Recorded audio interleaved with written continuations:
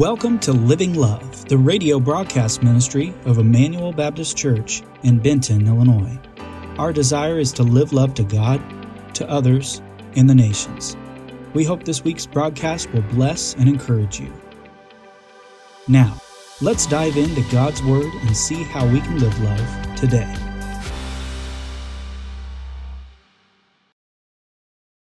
Last couple weeks, we've been talking about the mission at Emmanuel.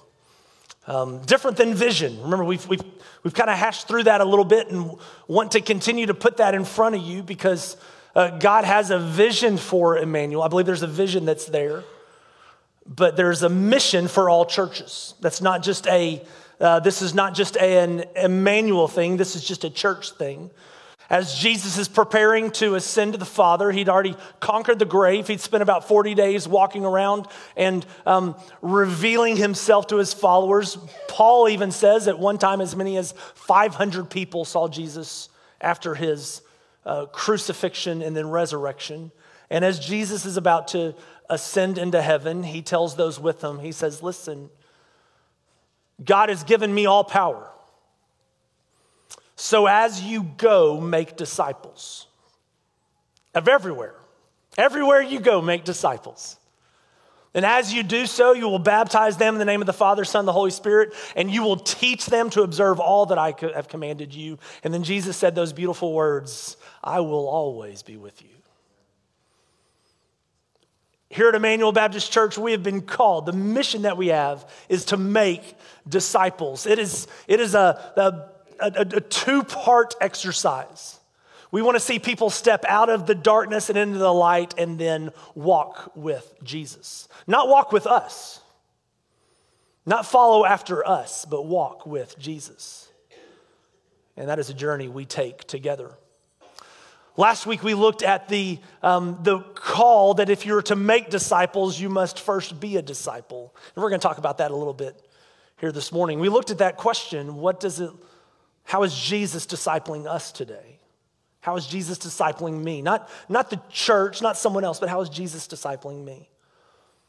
When I was in college, I remember I was a freshman. I was young. I was excited. God had really done a kind of a renewal in my life, a rejuvenating in my life.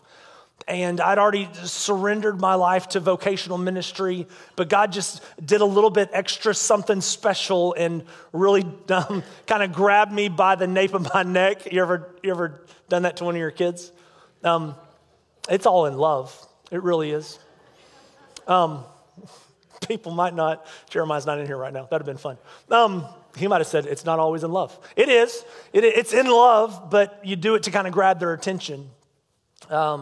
God grabbed my attention. And I was enthusiastic and I was excited. I was excited for what was to come. I was excited for the journey that he was going to let me walk. Continue to walk with him. And I believed it was important for me to come alongside other people. It was encouraged. Hey, find someone that can mentor you, find someone that can disciple you.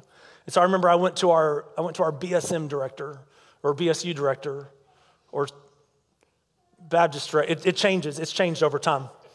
It's kind of like it used to be Crusade for Christ, and now it's just Cru and all kinds of fun stuff there. It's because it looks really cool on a piece of paper. And anyway, I remember I walked up to this individual who is our BSM director, and I said, I'd love to come alongside, have you come alongside me and help me grow in my relationship with the Lord. And he said something that would probably impact my walk in a way for years to come. And he said, Kirk, you don't need anybody to do that. I think you're good. Church, I'm here to tell you that was the wrong answer. I wasn't good. I was 18. I was stupid because I was 18. I mean, I wasn't developed. I'd been walking with Jesus for a while, but I'd room to grow. I needed to learn. This individual was 20, 30 years older than me. I needed to come alongside someone. He said, no, I think you're good. No, we've been called to make disciples. We've been called to walk alongside people. It's imperative if we are to carry out his mission, not just to be discipled by Jesus, but to go and make disciples. That's what we're talking about this morning. If you have your Bibles, and I hope that you do, turn with me to 2 Timothy. Sorry, Timothy's not a name of the Bible. 2 Timothy chapter 2. 2 Timothy chapter 2, and we're going to be in the first 2 verses of 2 Timothy. This morning, I want us to look at this question: what does it look like to make disciples of Jesus? What does it look like to make disciples of Jesus? If we as a church, and remember what is a church not? A church is not a place, a church is a people. A church is not a place, a church is a people. Emmanuel Baptist Church is a church because it consists of followers of Jesus, not because there's a really cool building out there. So when we talk about the church, we don't talk about the place, we're talking about the people. And he has given the church, he's given the people the mission to make disciples of all nations as we go. So what does it look like to make disciples of Jesus? We're not making disciples of us, we're making disciples of Jesus. What does it look like to do that? That's what we're going to look at this morning. 2 Timothy chapter 2, beginning in verse 1, it says this: "You then, my child, be strengthened by the grace that is in Christ Jesus, and what you have heard from me in the presence of many witnesses, entrust to faithful men who will be able to teach others also." Let me read those verses again. Just let these verses marinate in your ears. "You then, my child, be strengthened by the grace that is in Christ Jesus, and what you have heard from me in the presence of many witnesses, entrust to faithful men who will be able to teach others also." What does it look like to make disciples of Jesus? Well, there's something that needs to exist before you can ever make disciples of Jesus. And we've discussed this, but we need to land there again. Before you go out and try to make disciples of Jesus, you need to be a disciple of Jesus. What does it look like to make disciples of Jesus? Well, if you're going to make disciples of Jesus, you need to understand this: you need Jesus. Look what it says right there at the beginning. It says, "You then, my child, be strengthened by the grace that is in Christ Jesus." That word strengthened there means to keep being empowered by. Keep being empowered by, to constantly be strengthened by who? By Jesus. By his grace. What is grace? Grace is unmerited favor. And you need God's grace every single day. We need God's daily unmerited favor. It's not something we could earn. It's not something we deserve. I don't deserve God's grace. There's not a person sitting in this room that deserves Jesus. If anything, quite the opposite.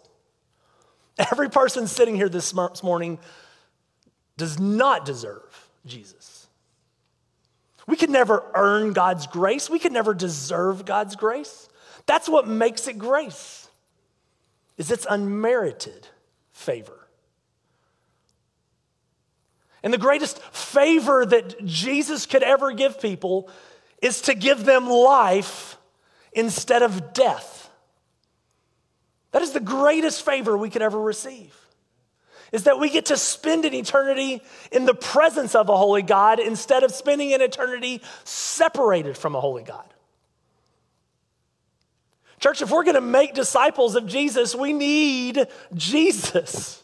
We are desperate for Jesus. Jesus must be our everything. We looked at that last week. How is Jesus discipling us? What does it look like to have Jesus disciple you? And remember, we said we need to deny ourselves, take up our cross, and follow him. To be discipled by Jesus is, we say that, Jesus, you are my number one priority. I submit myself to your will, and I'm going to follow after you. I'm not going to follow after me. I'm not going to follow after someone. You are my all in all. He's the Lamb of God. He's the one who takes away our sins. He's the one worth following. Church, if I'm going to make a disciple of Jesus, I need to know Jesus. And I think one of the great tragedies in churches today, and potentially one of the greatest tragedy that could ever take place at the end of an individual's life, is that they led people to Christ, but they weren't following after Christ. That they shared the gospel with people and saw people step out of death and into life, yet they did not follow after Jesus themselves. That's that Matthew 7. Remember the narrow gate that leads to righteousness. Few follow it. The wide gate, the wide path that many walk, and that leads to destruction. There will be a day where people will stand before Jesus, and Jesus will look at them and say, I realize you did great things in my name, but I do not know you. There is no more devastating words an individual could ever hear in their life. It would be for the King of Kings to look at you and say, I don't know who you are. You've heard me say it before. And I believe it with all my heart. It is vital that you know God, but it is doubly so that he know you. There will be people that stand before God where God says, depart from me.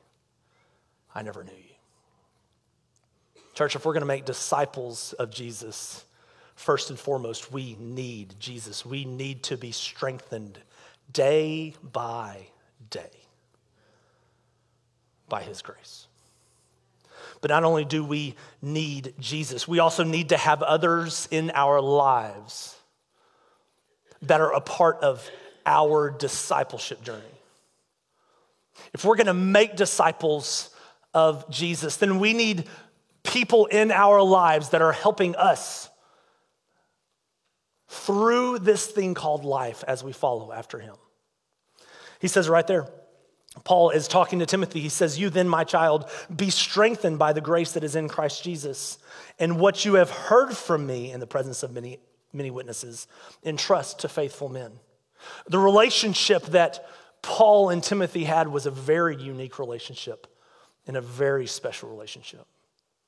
Paul often refers to Timothy as his child, and not in a condescending way, but in a deep bond, spiritual kind of way.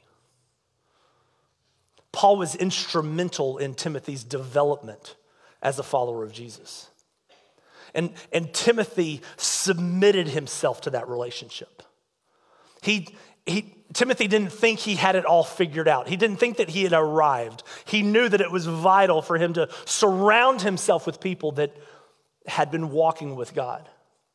And it's not you have to surround yourself with people who are older than you walking with God. You need to surround yourself with people who have maybe been walking with God longer than you have, or who are at the same level or maybe further along in their spiritual walk with Jesus. If you're going to make disciples of people, you need to let people come alongside you and speak into your life about what it means to follow after him. I think it's one thing that is difficult as a pastor on staff is finding yourselves in situations and making sure that you are in situations to where people can speak into your life instead of you just speaking into people's lives. I was talking to Pastor John and I were having the conversation earlier this week. Nothing special happened when I went from being an associate pastor to being a lead pastor. Nothing special spiritually happened. It's not like I suddenly became more spiritual. It's not like I got a package in the mail saying, hey, here's your direct line to me. Here's your special iPhone that you need to carry around with you all the time. Because we don't have phones on our desks anymore. Well, we do. We just don't use them. You ever met someone that carried around multiple iPhones? Like they had a personal phone and a work phone? I went out to eat breakfast one morning with a good friend of mine in Oxford, and he his job must have been important. We sat down to eat, and he pulled out of his pocket 3 phones and set them on the table. And I said, wow, that looks horrible. What did you do to upset somebody?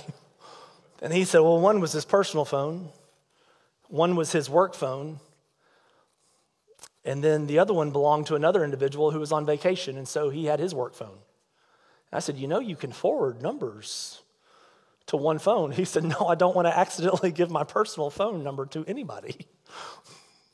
He had multiple. That didn't happen when I became a lead pastor. I didn't get a package in the mail with God saying, hey, here's your direct line to me. Now, do you know what my direct line is to God? Jesus. The Spirit, and the Spirit, that's my direct line. Guess what? If you're a follower of Jesus, you have the same direct line. As a pastor, I'm not more spiritual. I've just been called to something different. I need Jesus as much as you need Jesus. And I need to be intentional about submitting myself to the leadership and to the teaching and to the growing alongside other people as much as you do. Church, that's why there will be Sundays where you will see our family here in church when I'm not preaching, but I'm sitting there on the front row with my Bible open listening to the preaching and teaching of God's word. That's why you'll see me in here on Wednesday nights listening to Pastor Greg, who is an incredible teacher of God's word. And I thank the Lord for Pastor Greg. I thank the Lord for Pastor Ryan. I still haven't figured out what I'm going to call him. Ryan 1, Ryan 2 just doesn't sound right. Calling them by their last name, well, it's like Ryan Mulvaney he got to be Ryan because he was here first. I didn't think that's fair. But Ryan Mulvaney led devotion for us a couple weeks ago in staff meeting and just opened up God's word in a beautiful way. The last couple weeks I've been back in the student ministry on Wednesday nights, hearing Ryan Casey work through the parables of Jesus.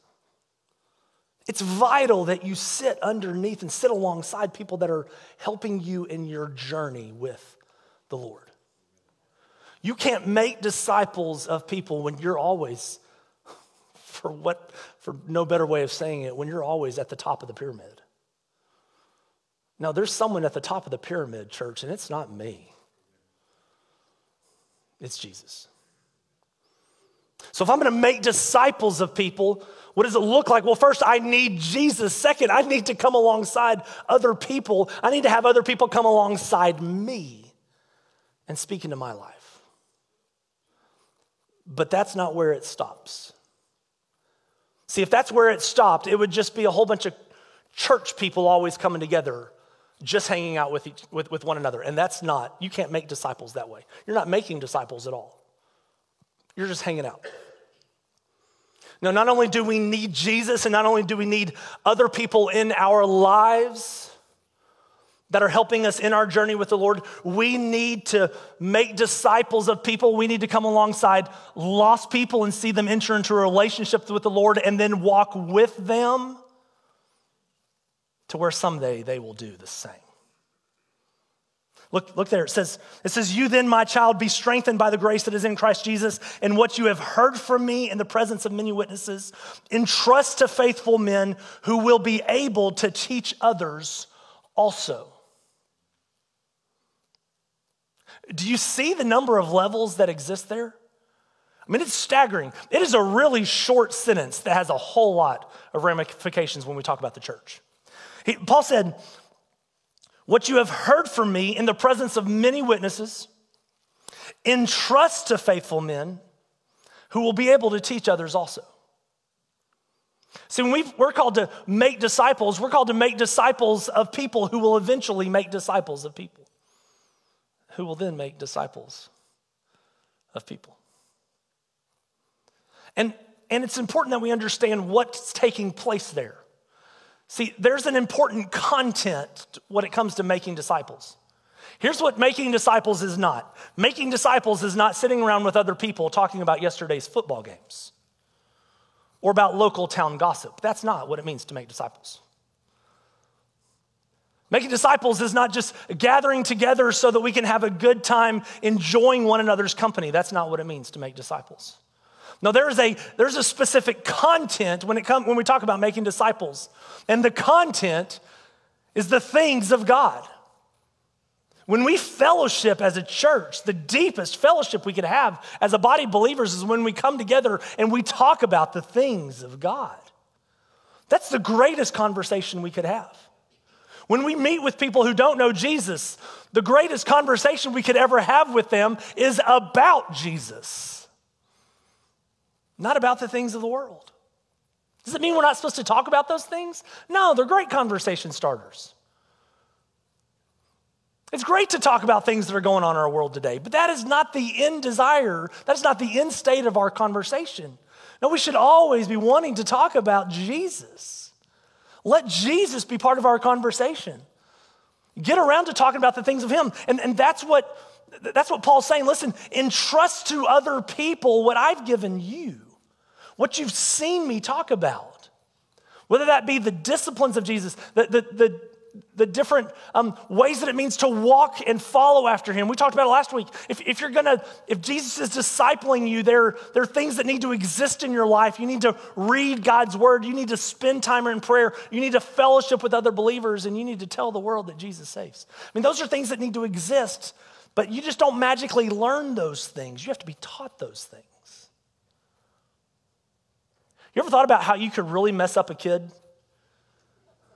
I mean, I don't think you should sit around thinking about that. But like when you hold up goodness, that was like a bad prop opportunity. If I were to hold this up, what is this? Thank you. Class participation. This is a microphone.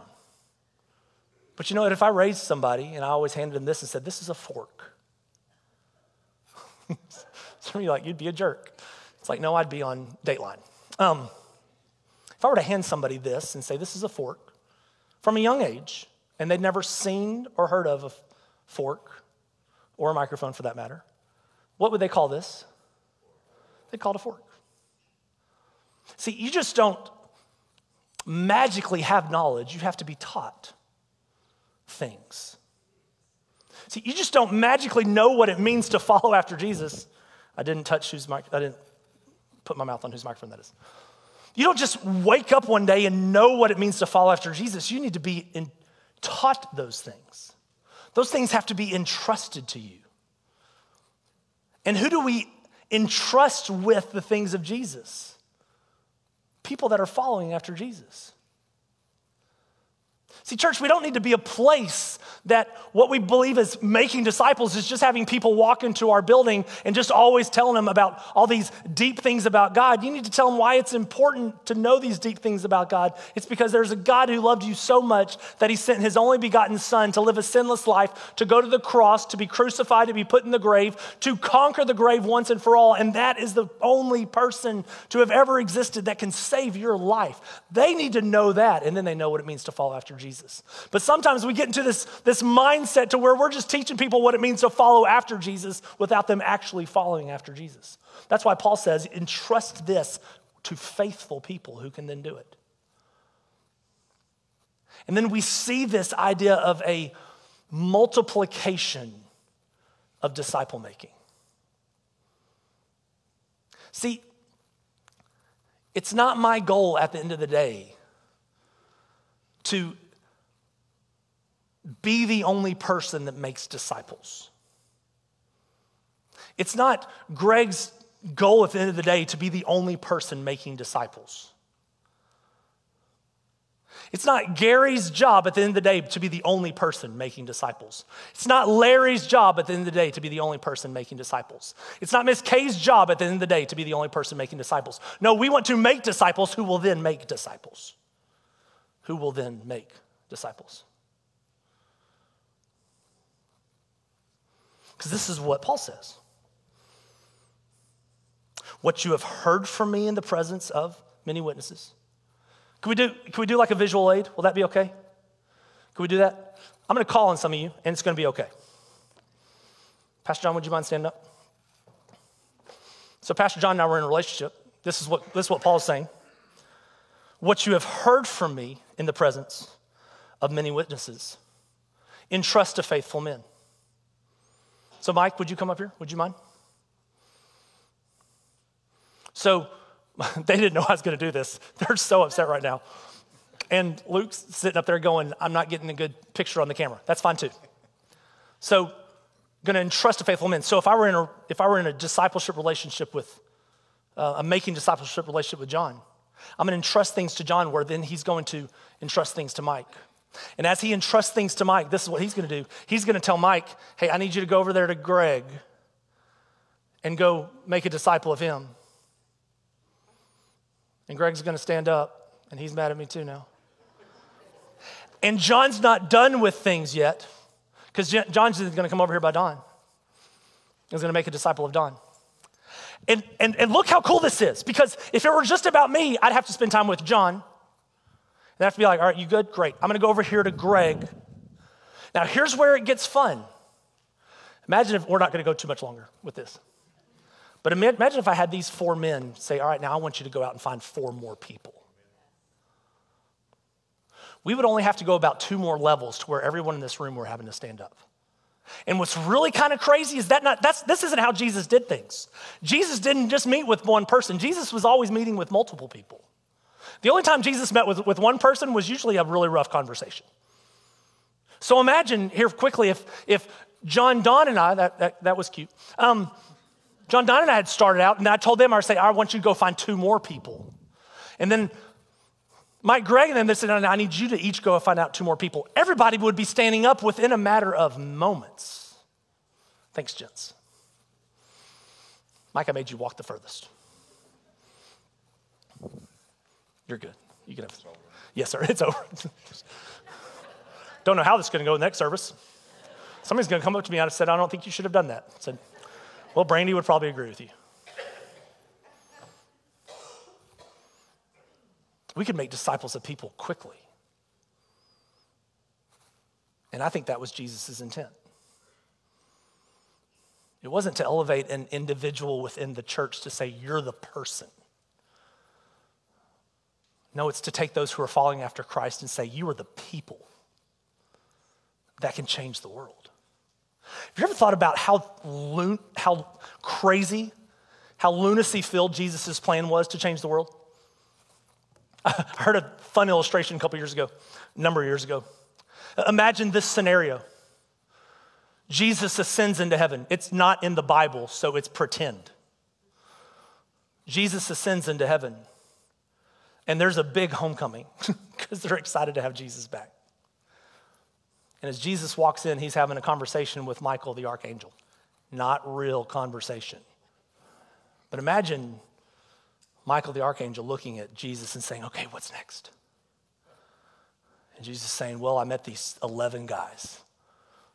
Well, 12, one of them didn't pan out. I met these 11 guys, and we're going to change the world through them. Church, we're going to make disciples. We're going to do it together because I believe God still wants to change the world. And I believe he still can change the world. And you know why I believe that? Because he's changed me. And if he can change me, he can change anybody. Will you join me? Know Jesus first and foremost.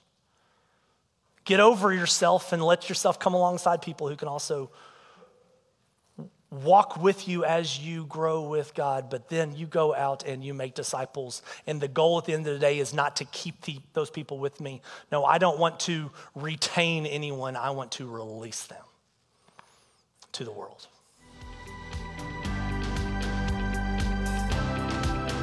Thank you for joining us for this week's broadcast of Living Love. If this message has impacted you in any way, please let us know. If you would like to contact us, find out more about our church, or if you'd like to support our mission, visit ibcbenton.com.